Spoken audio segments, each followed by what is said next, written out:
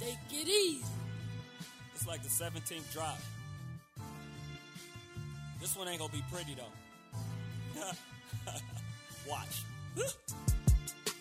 Diplomatic immunity, fuck 'em. Hey, killing drops ain't new to me. I'm talking bullshit, pippin' back since 33. But on the mic, I'm 23. Hey, her legs open, balls in her hand. The sign, homie, she logo. She on my watch list like Marlo.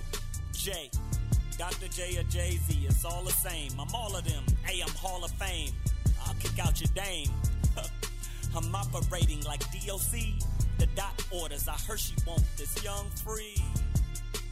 All she want is this money, my dough nuts, but first I give her this smooth D.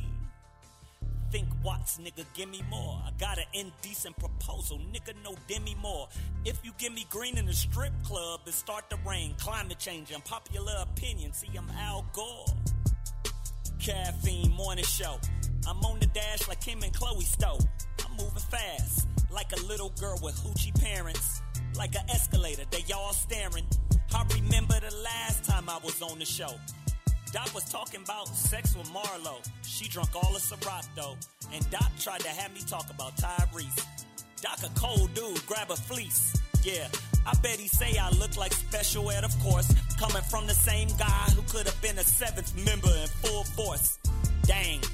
By the way, the ladies love me. It's football. I guess she roll a cap the way she took a knee. I bet you Smooth probably shaking head. Look at him. Told me he was vegan. I looked and shook my head. Look at him. My nigga gained about 10 pounds. He gave me dap. Felt like the homie gave me 10 pounds.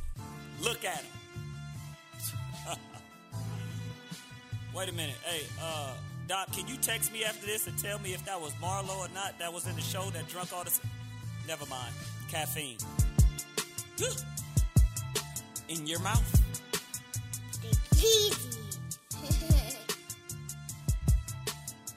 AM Caffeine Show. What up? AM Caffeine Show. It's your boy DOC. On this way back Wednesday today. The crew isn't here, but that's all right. Shout out to Smooth D, Marlo J, Young Free. Them busters aren't here today, but guess what? I don't need them. Why come, Doc? I'm finna tell you. Special, you know, and when you use the word special, sometimes it's like you kind of take it for granted a little bit, and sometimes folks throw that that phrase around, right? But today, when I say special, that's exactly what the hell I mean. So I grew up, you know, from the MTV generation, where videos was extremely, extremely important. So when we talk about from the 80s and then make our way into the 90s, and when BET was super, super special, and VH1 and all those video shows that, you know, gave us visuals to some of our favorite songs, right? And by far, there was one name that you saw on every damn video, and I'm not exaggerating when I say that. To this day, 2018, the songs that my man directed videos to are still visuals that we still have in our head today. I'm talking about iconic visuals. When we're talking about Belle Biv DeVoe Poison, SWV Week. Now, these are some of my, like, not just my personal favorite groups, but these groups and these visuals help set the tone and the time, and from, you know, bringing us all the way to 2018, and these visuals was just so important to the hip hop culture, to the R&B culture, and it helped push the genre forward. I mean, Boyz II Men, Tupac. I mean, I could go on and on with the credits. And I actually got a chance to work with them back in the day when I was a dancer my damn self. I don't know. But that video was so low on the totem pole, he may not remember that. The one and only, my man, golly, Lionel C. Martin. So do you like the C? I like to see. You like to see? Yeah. My man Lionel C. Martin, golly, man. Let me tell you, before I got the opportunity to work with you, shout out to my girl May Ali. That's right. The video was Life's a Test. Life's a Test. And I think Lionel, I think you squeezed that video into your schedule, because I think you were like in between 2 or 3 videos at the time when you shot that video. This is true. But it was the daughter of Muhammad Ali, so to me, that was special. Right.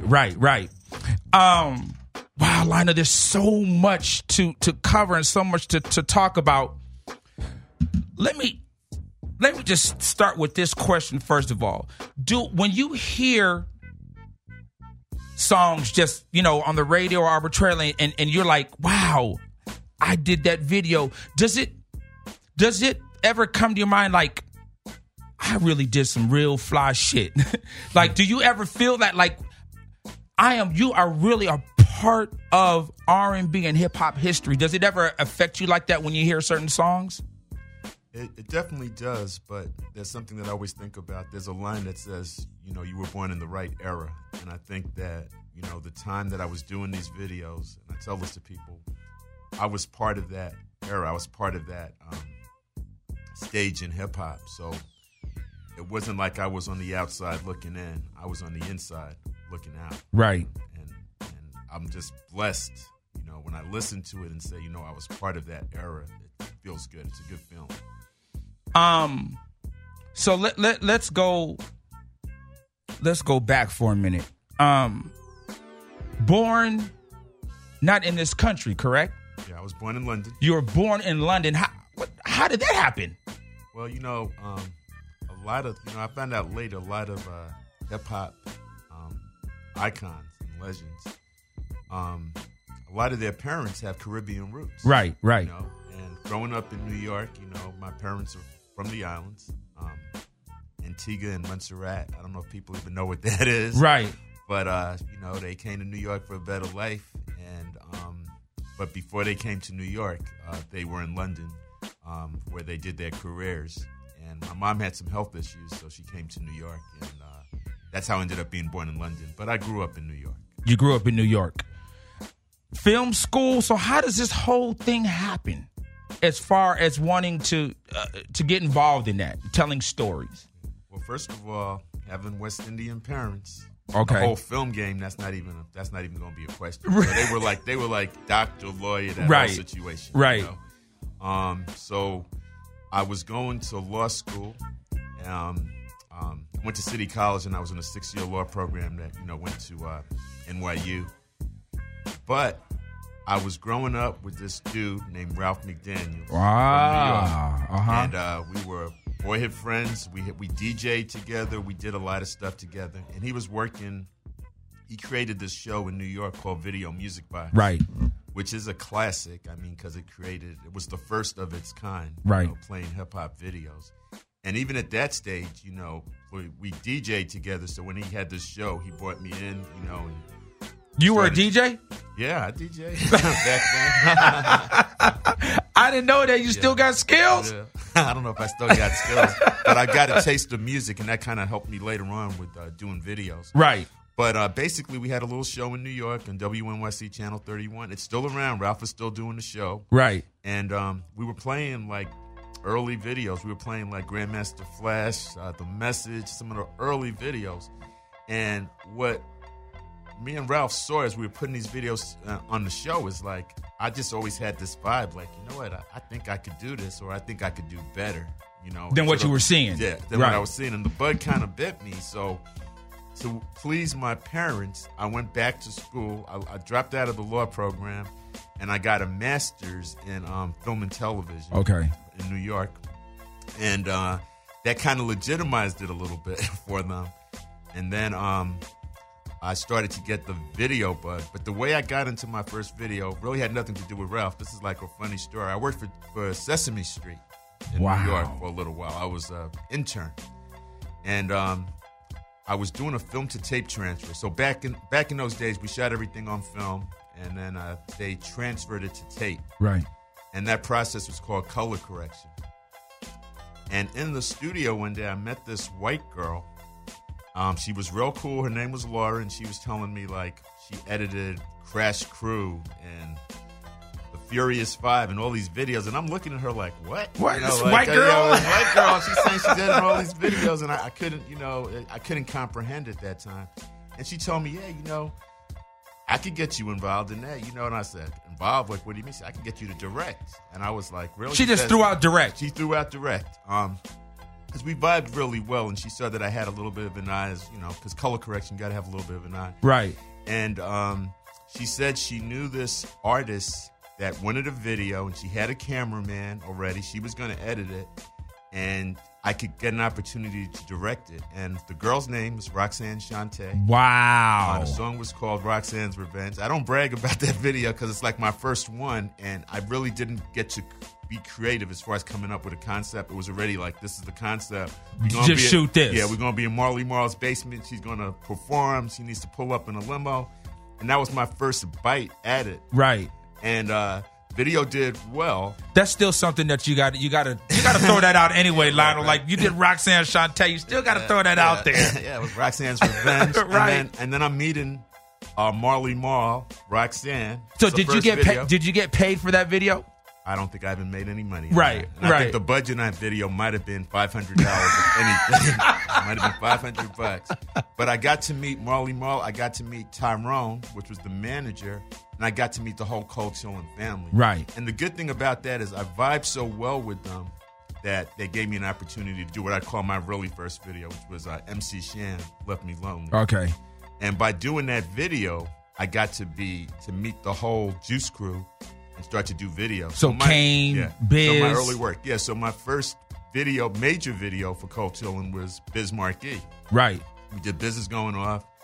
And the song that we did that was kind of major to me and critical was called The Vapors. And on The Vapors, I got to meet Big Daddy Kane. Right. Big Daddy Kane, that's my dog. I love That's him. my favorite MC. He's, on my Mount Rushmore, other figures may change, but Big Daddy Kane will never change for me. My favorite MC of all time. He's a good brother too. He's Absolutely. just a good brother. Yeah. So I'm in New York. I did The Vapors, and if you ever see The Vapors, Big Daddy Kane's got a little scene in the video. Yeah. Cool V, and Biz is a genius in his own right. But I remember I was walking along West Broadway, uptown New York one day, and I see Kane, and he says, "Yo, Lionel, man." He said, and we start talking. And he says, "Yo, man, you going to do my videos because you got an eye." So this was, how much longer was this after you shot The Vapors? It was maybe a couple of months, okay, to be honest with you. Okay. And he said, I like the way you photographed me in The Vapors. He says, you have an eye. I like the way you captured me. And he said, you're going to do all my videos. And that's how I met Kane, became close with Kane, and I did a lot of work with him, and we did some dope videos. Wow. And the first one we did, of course, was Ain't No Half Stepping, which is still to my day like one of my favorites. Absolutely. Let me go back to Vapors real quick, because Vapors, there was a scene where it was on a ship, like a cruise ship. What was the budget for that video? Because at that time you didn't really see that. Yeah. That video might have been $5,000, $6,000.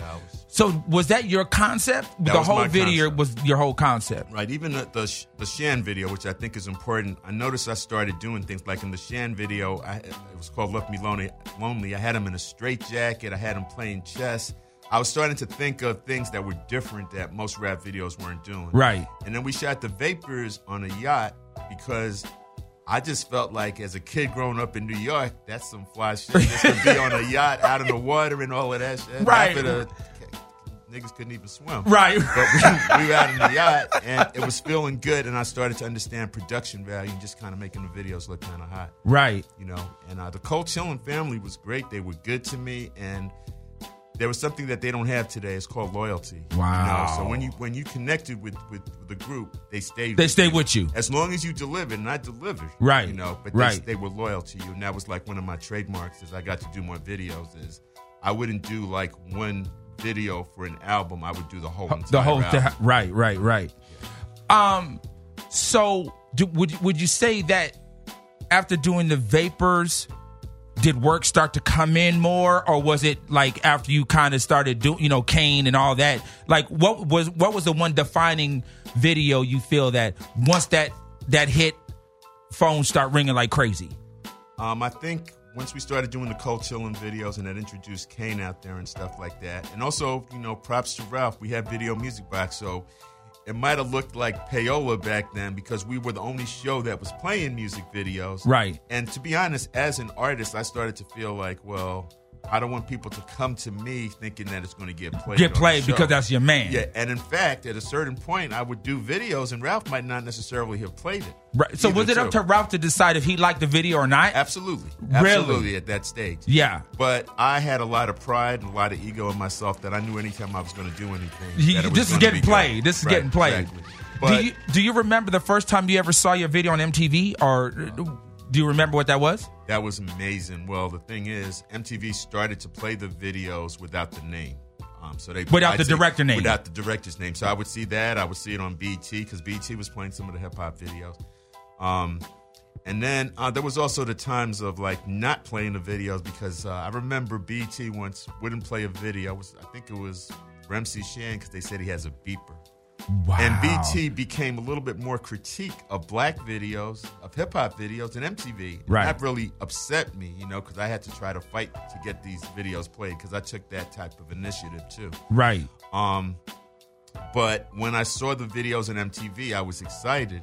But when they started putting the names, that was a game changer. But I call that a blessing and a curse because when MTV started putting the names of the directors, people were hating. They were like, damn, he does everything, but the videos were good. Right, so you couldn't really argue. Right, yeah. And then a lot of the hip-hop artists were coming to me to do the videos, and I started to develop these relationships. Right. And that's how I met some people like Primo for Gangstar, and then Primo had asked for me to do like J. Rue. And you didn't do Come Clean, did you? I did Come Clean. Oh, my goodness. Right. One of the illest beats ever. Absolutely.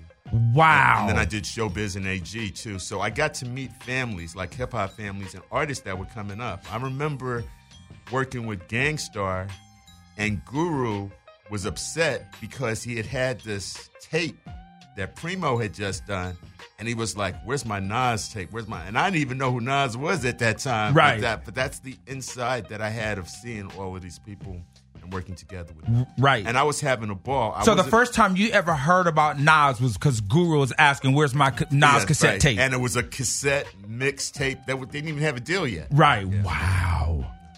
Crazy. It's cool. So obviously at that time now, so you become the go-to guy for hip-hop. That's right. What becomes your break into R&B? Okay, another question before you answer that question.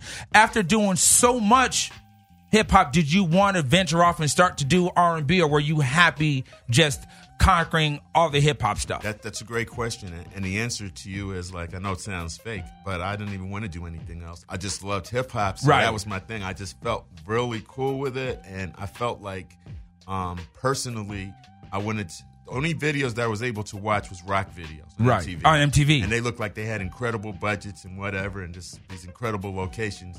So my mission was to take hip-hop to that level. Right. To make the videos look that rich, expensive. We didn't have big budgets either, like the rock videos, but it was my mission to try to make them look big. Right, right. So what's the first call that you get to do an R&B video? Okay, well, you had mentioned it earlier, the Game Changer I did stuff like for Keith Sweat. So that was like really like a first R&B artist that I had. And there were some other R&B artists, and I hate to say this, I can't remember all of them, but, it was like on that Keith Sweat genre. Oh, that, right. But the Game Changer was BBD. So the Game Changer was BBD. So prior to that, you had just some Keith Sweat stuff. Okay, so now you get to BBD. Had you heard of that? I mean, obviously you knew about New Edition. I knew about New Edition, but here's the funny story. So I had an office in New York on 35th Street, and I created a company called Classic Concepts.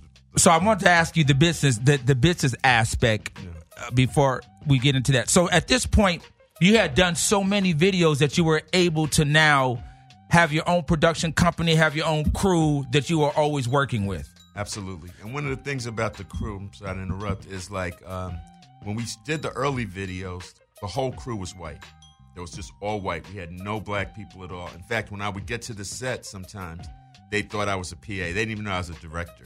You know, it was that deep. Wow. Because there was no black folks.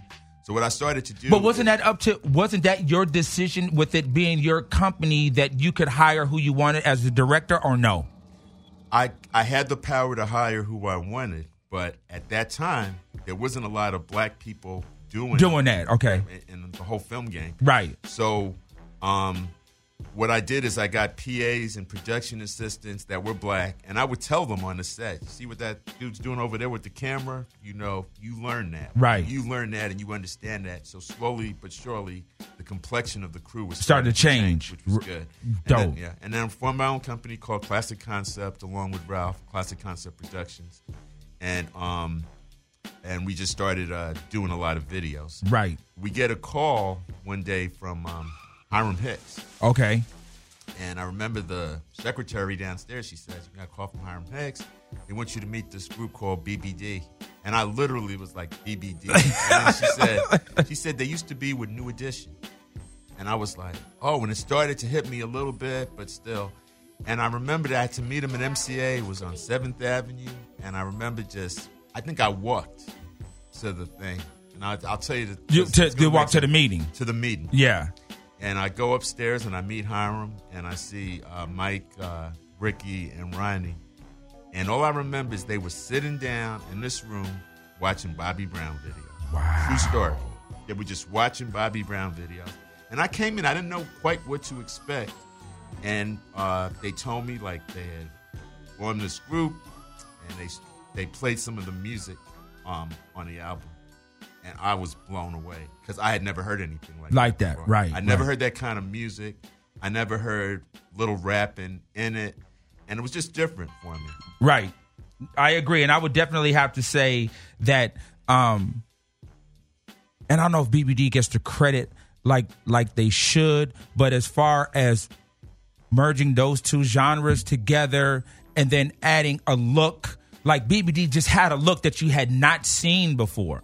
Mm-hmm. And I think they were just so important of adding that fashion element to R&B and hip hop. I really, really do. And I don't think folks give them the props for that like they should get. Absolutely correct.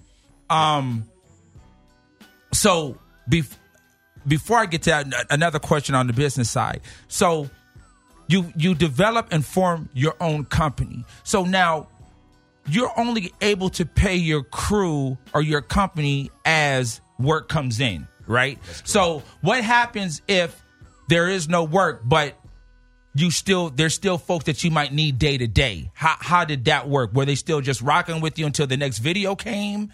There was a commitment. There was a family. We got paid at that time. When you got a video, you got paid, and a lot of them at that stage, you would probably get paid a little bit more money than if you had a regular 9-to-5. But everybody at that time, they did have their regular jobs. Their other gigs, right, okay. But to answer your question, it wasn't like you had a crew of camera people and everybody on set. But what you'd had is I had a secretary, I had a producer. It was a small crew in that office, right, in New York, right. And the lucky thing is, I was just doing so many videos. You didn't even have to worry about that. I didn't realize it, but we were working. And right. The thing about me too is I have a hustle mentality, so do 3 or 4 videos a week. That was the normal. That was normal. Right. All right, so you get the call from BBD. You walk to the meeting. You see Ricky, Mike, Ronnie watching Bobby Brown. And the thing that I found out later is that Bobby had been the first person to kind of break away. Right. And was extremely successful. Right. And I think their vibe, I mean, I don't know if they would say this is me guessing, is like, we're watching Bobby. Bobby's amazing. And we're about to do something on our own.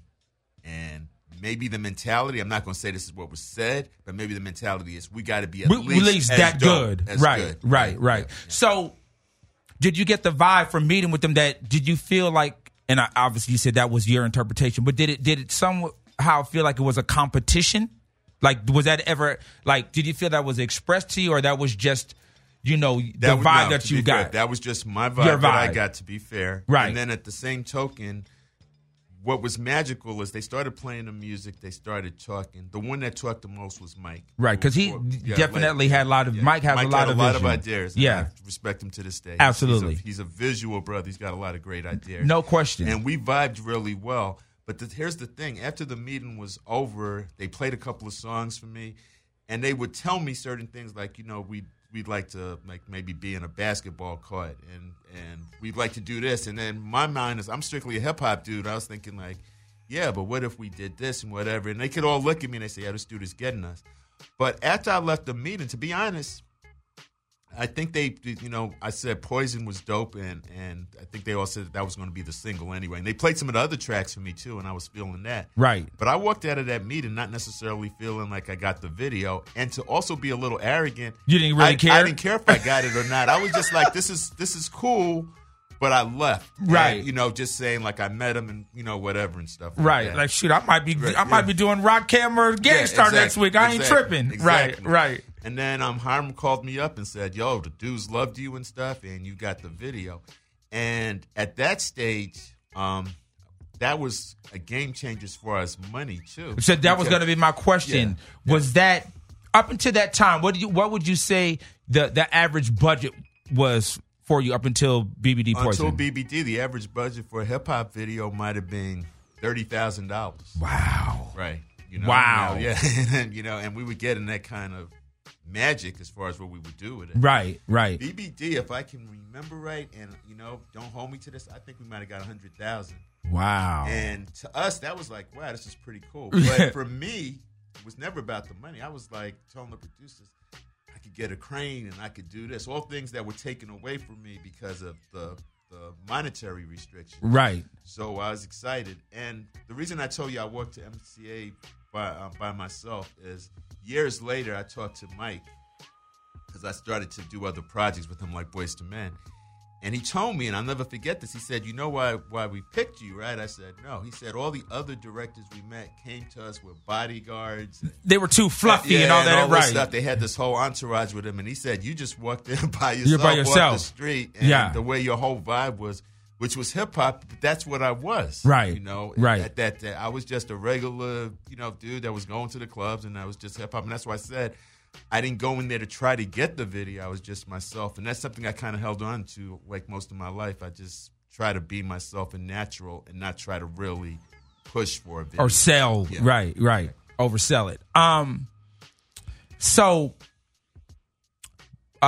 Poison comes out. Did you get the vibe when you were meeting with them and you heard the music? Did you feel like MCA or the label believed in them? Because I think at that time, like maybe folks were like, BB, not sure. Did you get the vibe like, okay, everybody was on board, or was it when Poison came out and did what it did, then everybody obviously jumped on board? That's a great question. It was hard to tell. I didn't meet much of the people from the label. I met Hiram, who was really strong behind the group, and the group was very strong. Right. They had a presence themselves. Yeah. And even when we did the video, I remember even like one of the scenes, I think they go, where's Lionel at? That's like the first shout out I ever got in a video when the three guys come out and stuff. And I wasn't even thinking even about that. But to answer your question, it's what happened after that. It was like, I think it just shocked everybody. And then it was the airplay it was getting. I was like, wow, this is crazy. Big. Yeah. And the guys, we all were on that same vibe because then the guys came to me and they were already talking, what's the next video?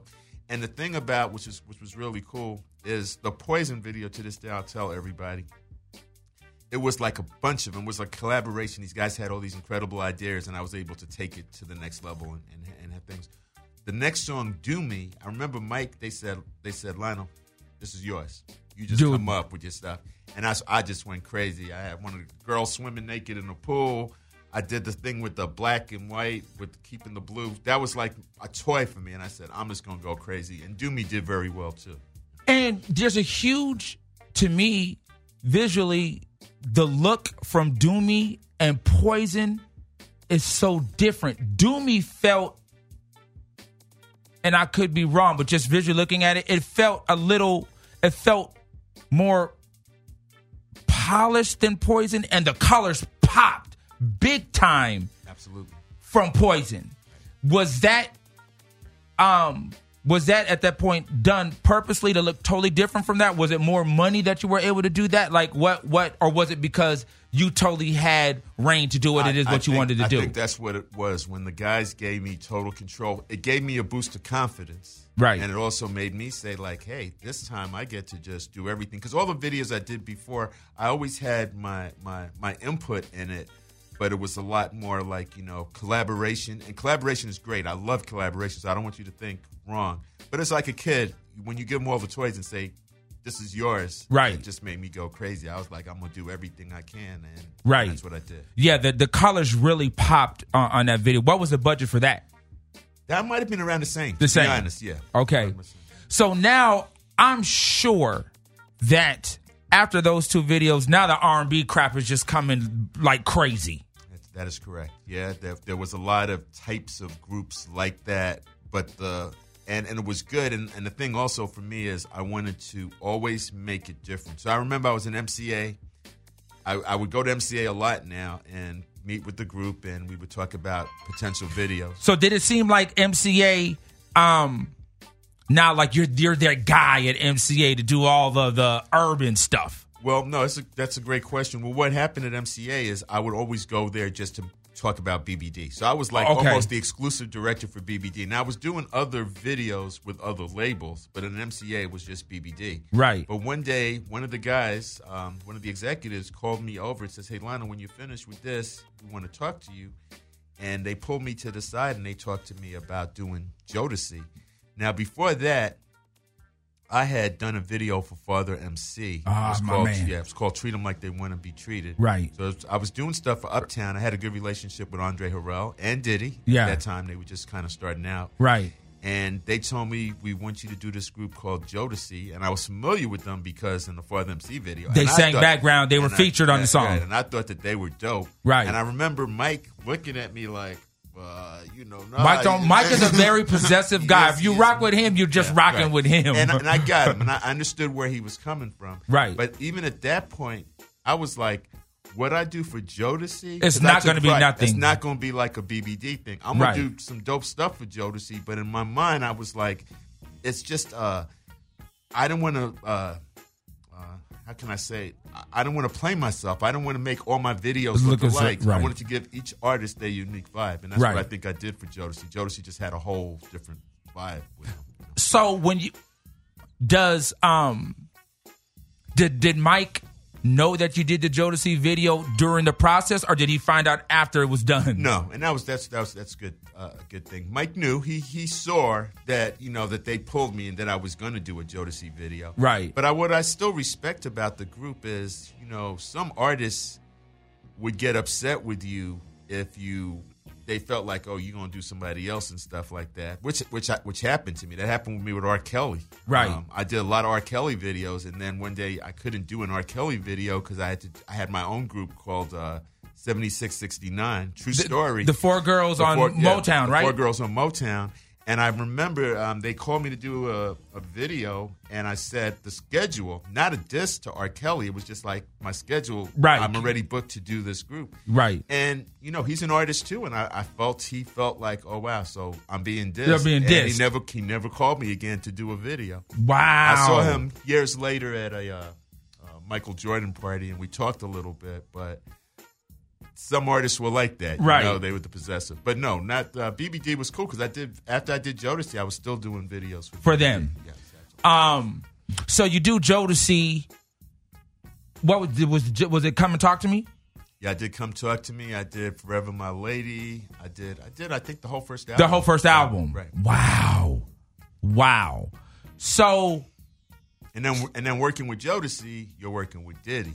And Diddy, so how did that? Too. It was good. I've always had a good relationship with him. With him, yeah. He actually used to call me the Godfather of music videos, which I thought was pretty cool. Right. But I had a good relationship with him, and he was the Michael Bivins of the Jodeci. Right. He would come up with ideas and things he wanted to do.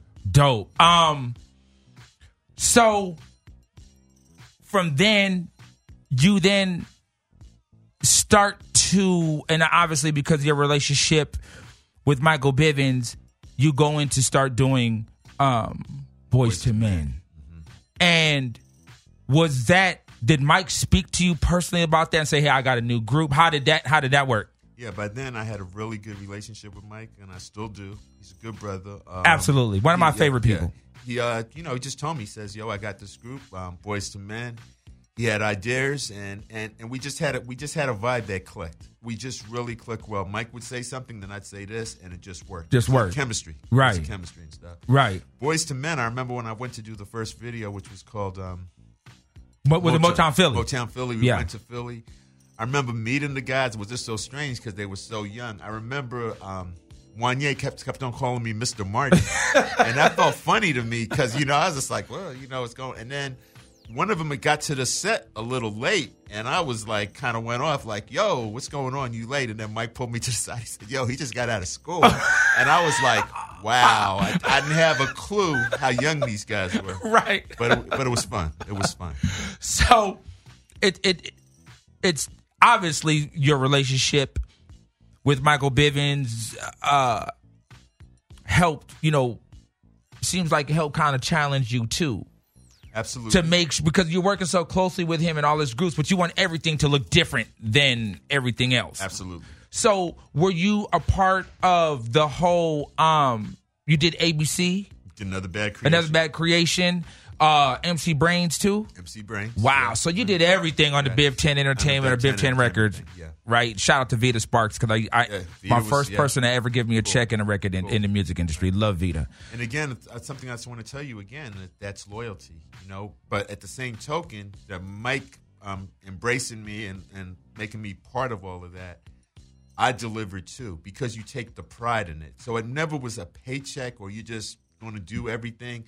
Back then, and I still have it to this day, is like you want everything you want Boys to Men to have incredible videos. Right. You want Another Bad Creation to have incredible videos. The budgets weren't as great for Boys to Men, and what upset me about Boys to Men is my relationship with Mike. We just did what we had to do to make it great. Make it happen. Uh-huh. But then when Boys to Men, I think they got this video, $600,000, which I never saw that kind of budget. They went with the white boy. Oh. Yeah, they went with this director named Wayne Isham. And that really kind of bothered me. I was like, wow, I make this group as successful as they are. And this had nothing to do with Mike. And then all of a sudden the label comes in. And was says, it more the label? It was more of the label. It wasn't Mike. For sure, I can tell you it wasn't Mike. And all of a sudden it's like, you got this $600,000 video of the boys performing in a desert with white suits on. Yeah. And in my mind, I was like, if I had that kind of budget, I'm making a movie. Right. I'm gonna make the Boys to Men movie. Yeah. So it bothered me a little bit, but then that was the politics of the business at that time too. Yeah, yeah. So after doing, all that, do you start to feel, because now you have it R&B and hip hop on lock, do you ever get the itch to want to go outside of the genre and start to work with pop artists and folks from other, genres of music? Or were you just, because you were doing so much and dealing with so many artists, you were just cool? Now, that's another great question. You're asking all the right questions, Doc. So that's all good. So the first thing is, like, when you told me about going into the R&B from hip-hop, I wanted to stay into the hip-hop because that's my heart. That's where I was from. But something happened that really bothered me. It was like hip-hop and the BBDs and all that stuff was becoming so hot of a music entity that all the white pop directors who were doing these incredible rock videos wanted to do the Boys to Men's, the hip-hop videos and stuff because it was the end thing to do. Right. And at that point, I wanted to do the white, the rock, the even country. I just wanted to do something to show people that I could do that type of stuff too. Right. Because I have the skills. Right. But that's not how it went down. So I felt like I was locked in a certain area. And now, and I know it sounds a little racist, but then the white pop directors were able to go and touch the hip hop, coming to what you was doing, yeah. And I just said, yes, it's supposed to work both ways, right? And that was something to this day. What did happen is I was able to do stuff like for NSYNC and Backstreet Boys what I call the what are those groups called? Because there was a name for that genre. I can't. I mean, they were just boy bands. The boy bands. They were boy bands and definitely rip-offs of New Edition. Absolutely, absolutely, and that's the kind of stuff I was doing. And I remember when I did NSYNC, Justin Timberlake, he really was that guy that I watched. He was watching my kicks. He was watching just paying attention to everything. Paying attention to everything. And it's not a negative, so I'm not throwing a diss. Yeah. But I knew where he was going to go because he was the only one in the group that looked like he really embraced that culture. Right. Had that edge. Had the edge to it. Yeah. Right.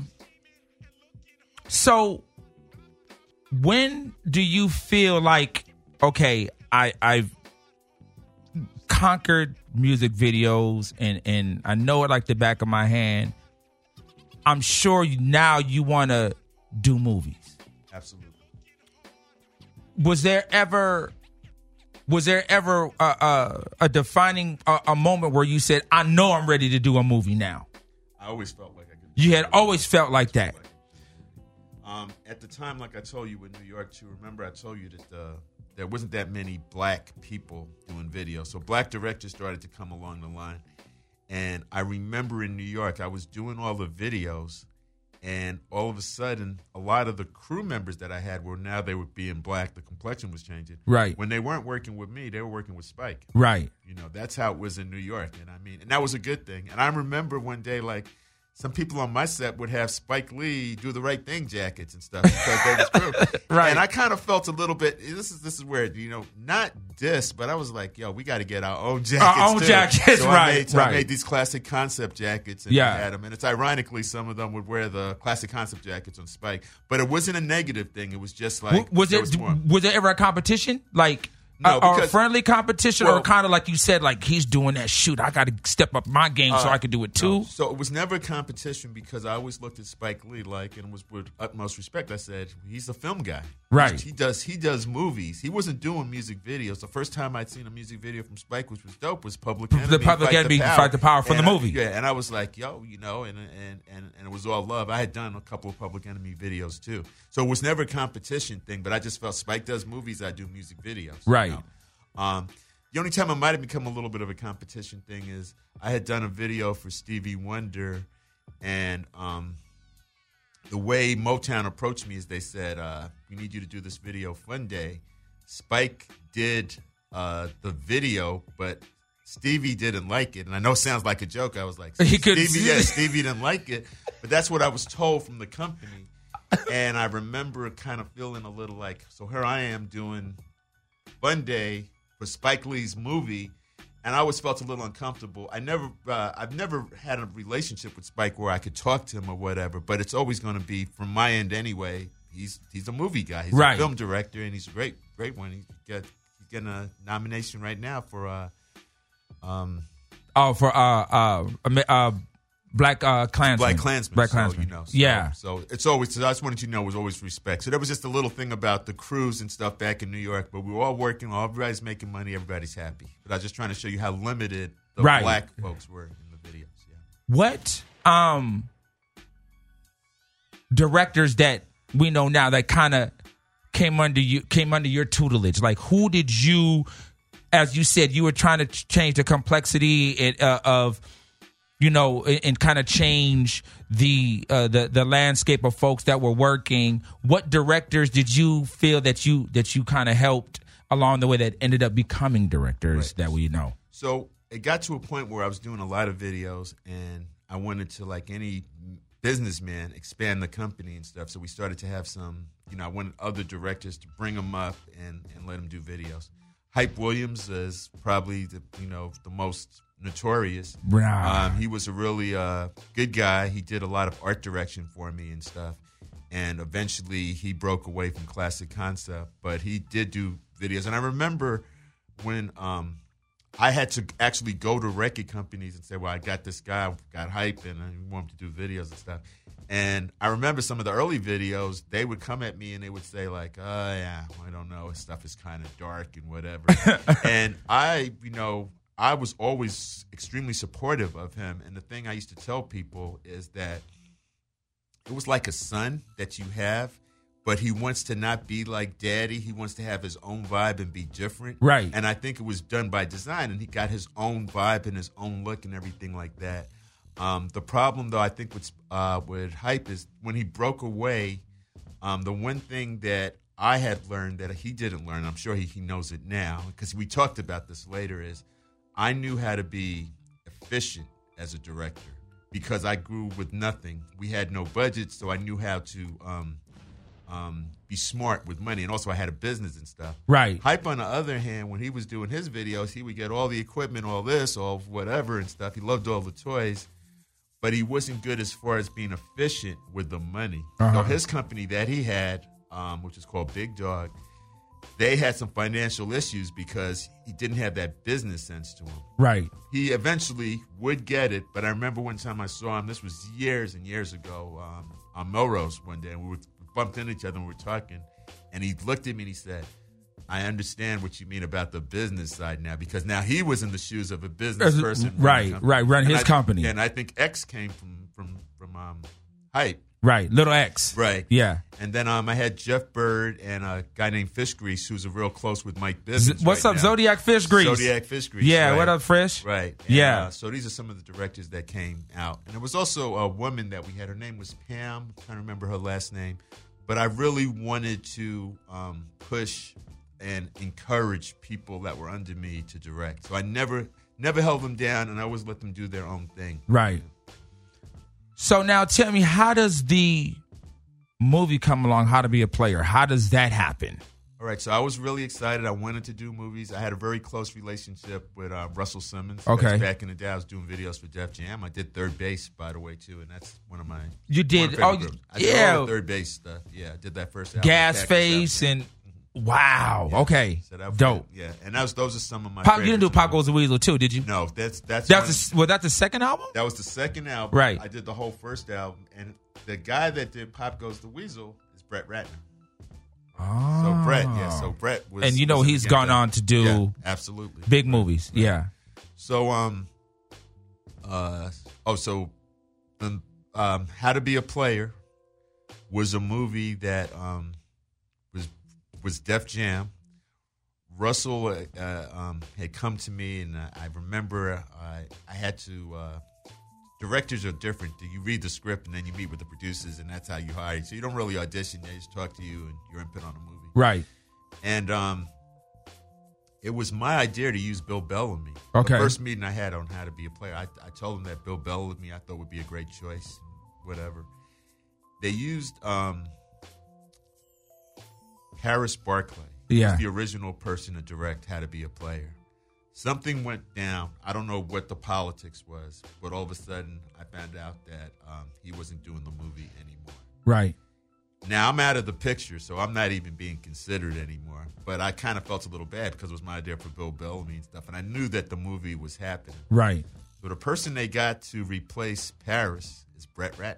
Wow. Who's Russell Simmons' boy because he managed him and stuff like that. So you see all the politics. That yeah, absolutely. Yeah, like yeah. And I'm like, okay, cool.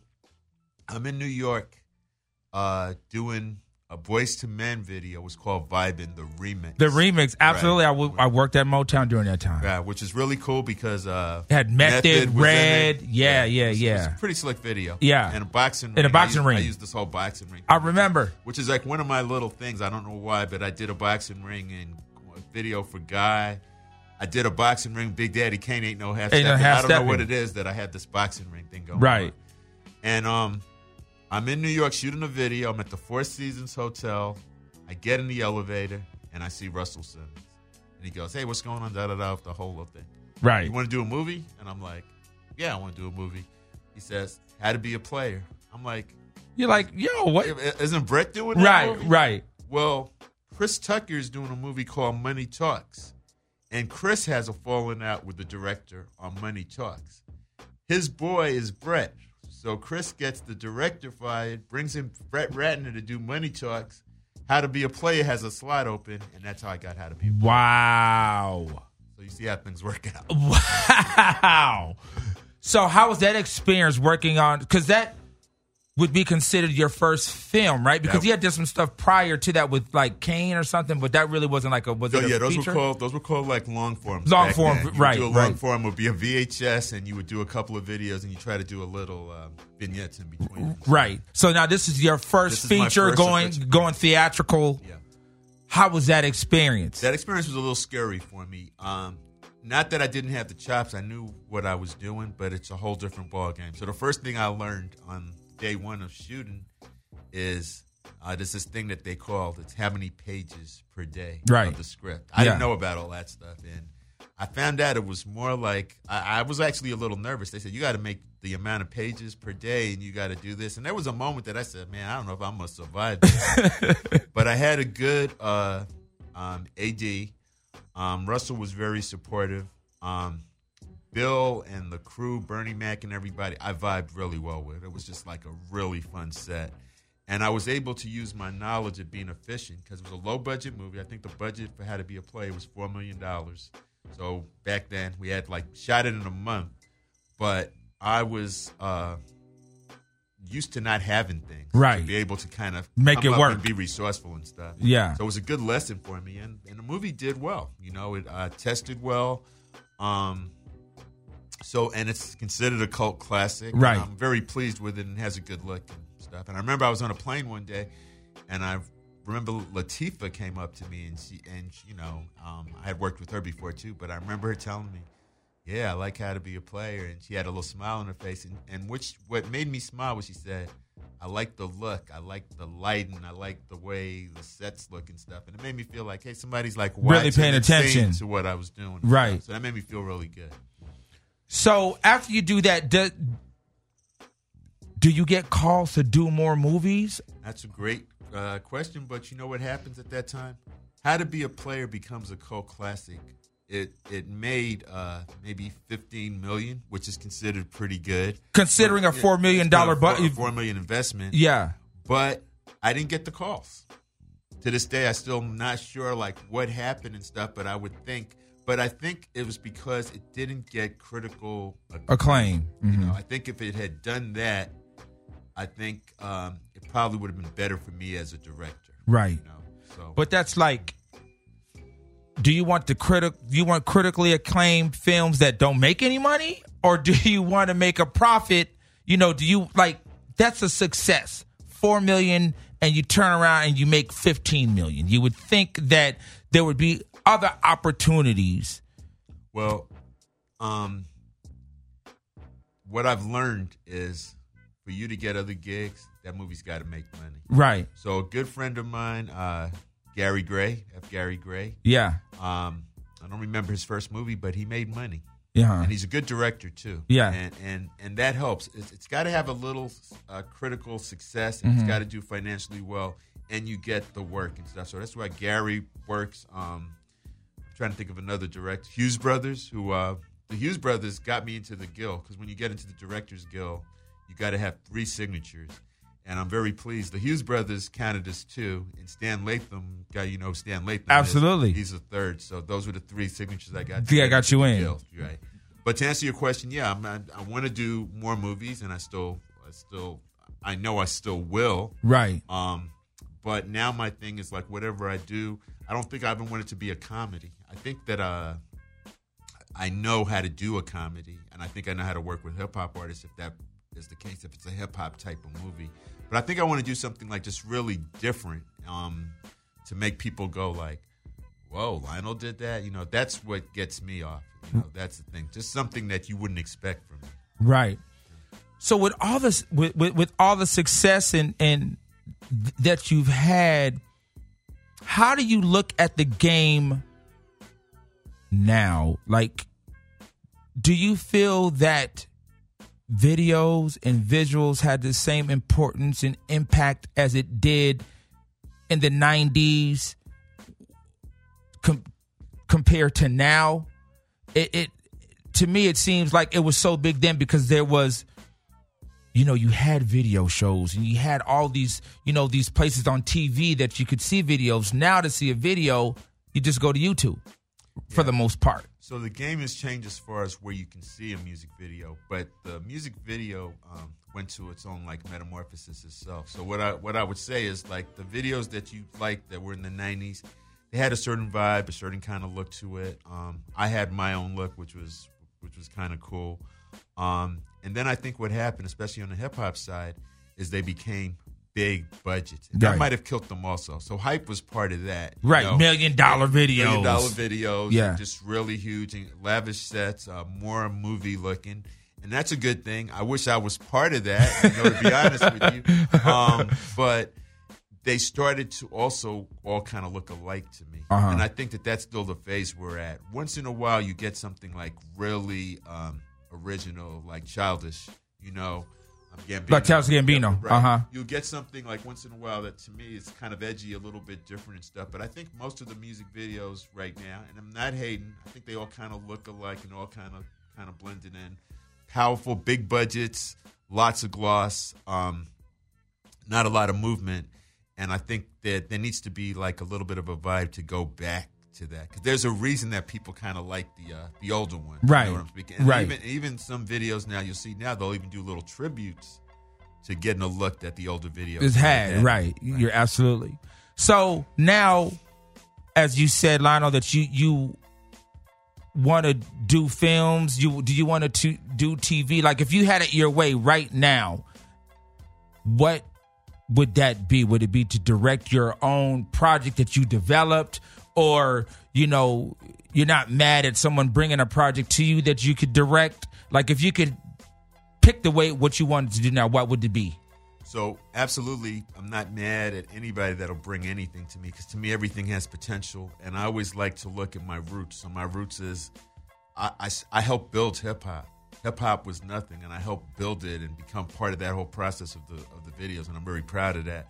So when somebody comes to me with like not a lot of money and but they have the dream of let's try something different, that appeals to me. Right. If somebody comes to me and just wants to do something everybody else is doing, I'll turn it down. It doesn't even matter about the money at this point. Right. But I think I definitely want to do another feature film, but I think right now my heart's set on a television to produce some kind of cool TV, because if you watch Netflix and you watch where TV is going, yes, it's better than films right. to me. Right. The technology and to be able to create something like that for a TV series, I think would be great. Right. So if Jordan Peele's out there listening, hey, Jordan, hit him up. AM Caffeine Show. My man Lionel Martin, and like he said, help build hip hop.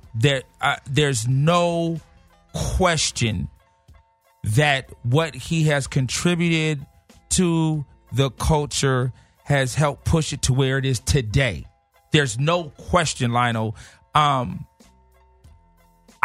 really, as a fan, appreciate everything that you've done, because you have worked with all the artists that are dear to me as a fan, and all those visuals still today. I will go back and look at all the videos that you have done are just so damn iconic.